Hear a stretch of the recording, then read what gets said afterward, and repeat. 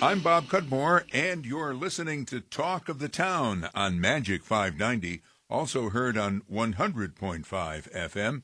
Joining us is Kathy Sheehan, the mayor of Albany. You can send in your questions to the mayor. Ask Kathy with a K at albanyny.gov.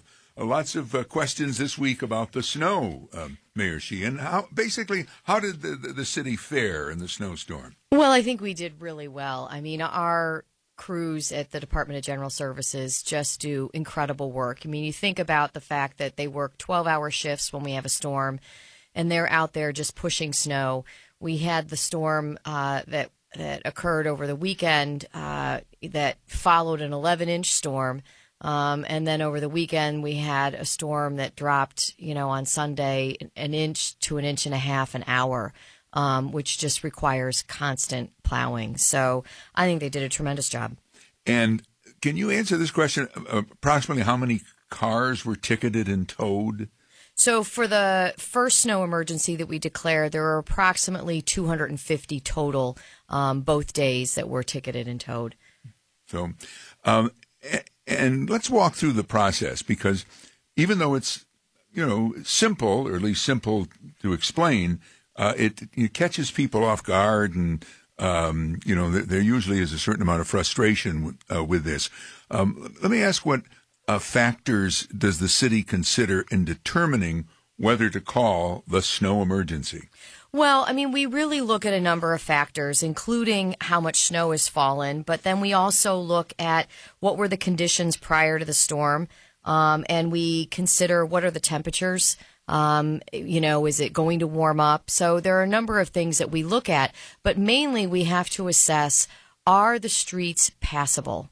And so we have on-street parking in the city of Albany. This isn't like the suburbs where everybody has a driveway. Mm-hmm. And so people park, in some cases, on one-way streets on both sides of the street. And if those streets become impassable because so much snow has piled up, then we have to take into consideration in determining whether we declare a snow emergency. And typically, Albany declares its snow emergency after the storm ends, or when the snow stops falling or is near to stopping falling. And other cities do it a little differently, I believe. But is that how you do it in Albany? That's right. I mean, other places where you have a place to park your car during the snowstorm, it would be ideal if we had all cars off the street while it was snowing. Then we could push the snow, much further and be able to clear the snow out. In Albany, that's just not possible. So we have to wait until after the snow stops falling.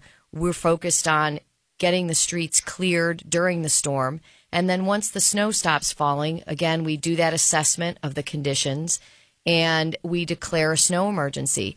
Now, we try to give at least 12 hours notice before that snow emergency, and that gives us the opportunity to go in. We have lots that are available for people to park in during snow emergencies. We have to clear those lots so that people can move their cars, and then we start a snow emergency at 8 p.m. at night, and we prefer to clear the snow at night, as much of it as we can at night, so that we're not dealing with traffic.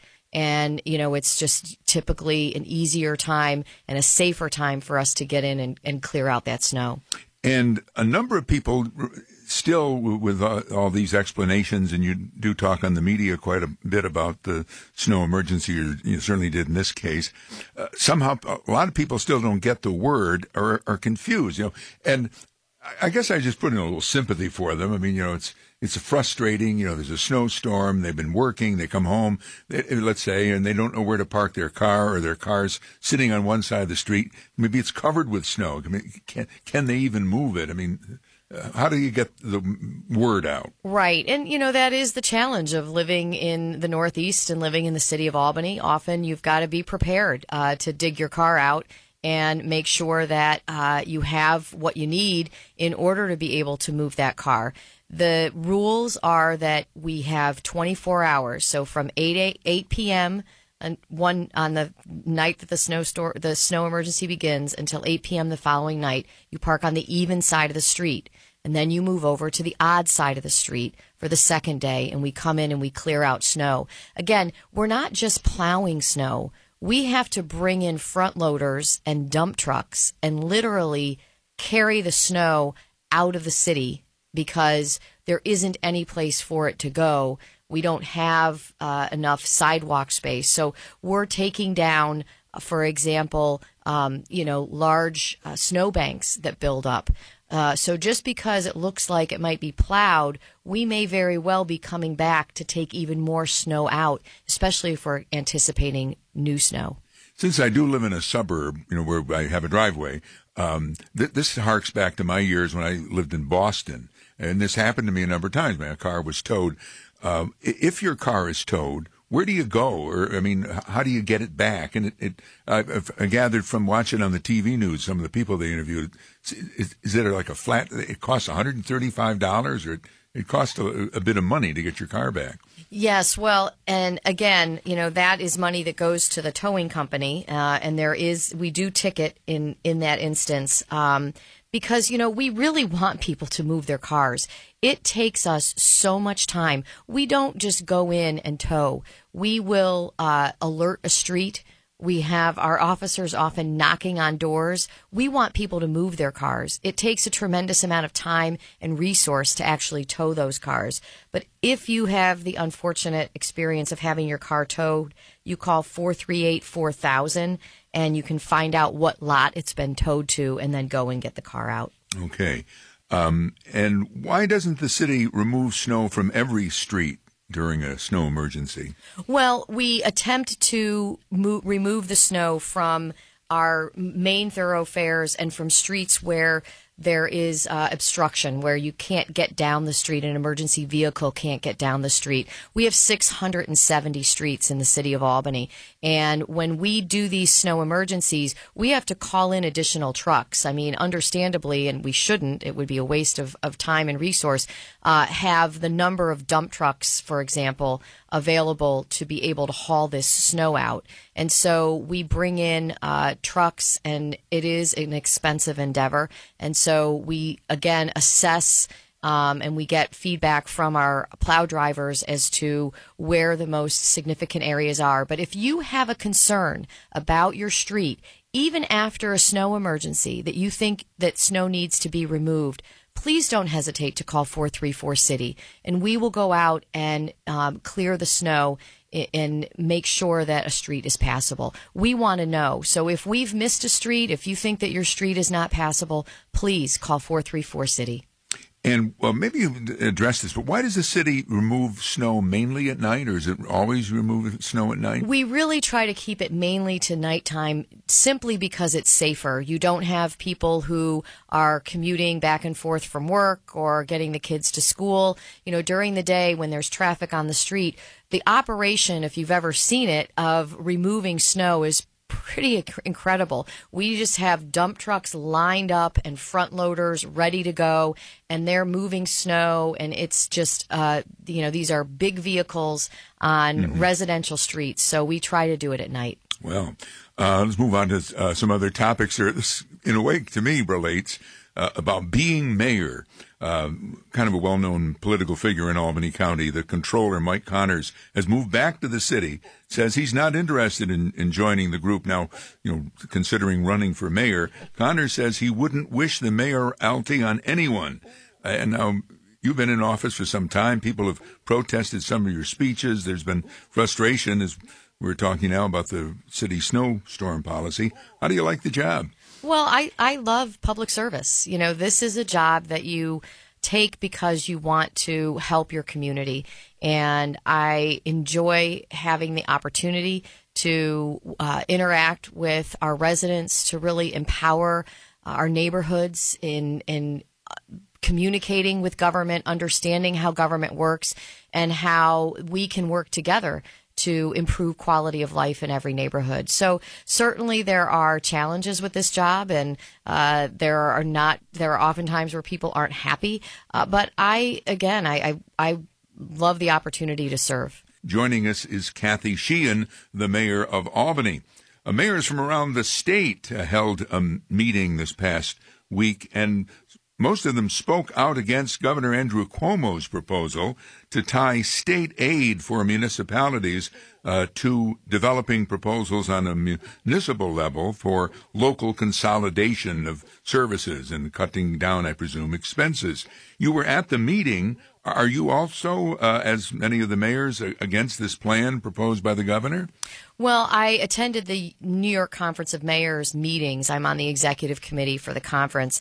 There was a press conference that a number of mayors attended that I did not attend that was very critical of the municipal agreements, the consolidation proposal that's in the governor's budget.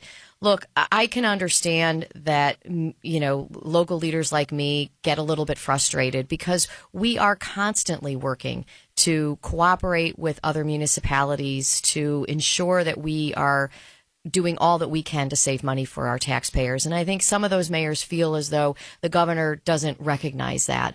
But I also know that there is more that we can do. And I think there's some confusion about the proposal. The tie-in to AIM is really more of a procedural tie-in associated with how the budget gets passed. It does not mean that if your municipality doesn't pass a proposal that you won't get your AIM. So it is not a direct link. The county executive and I, Dan McCoy and I, work very closely together.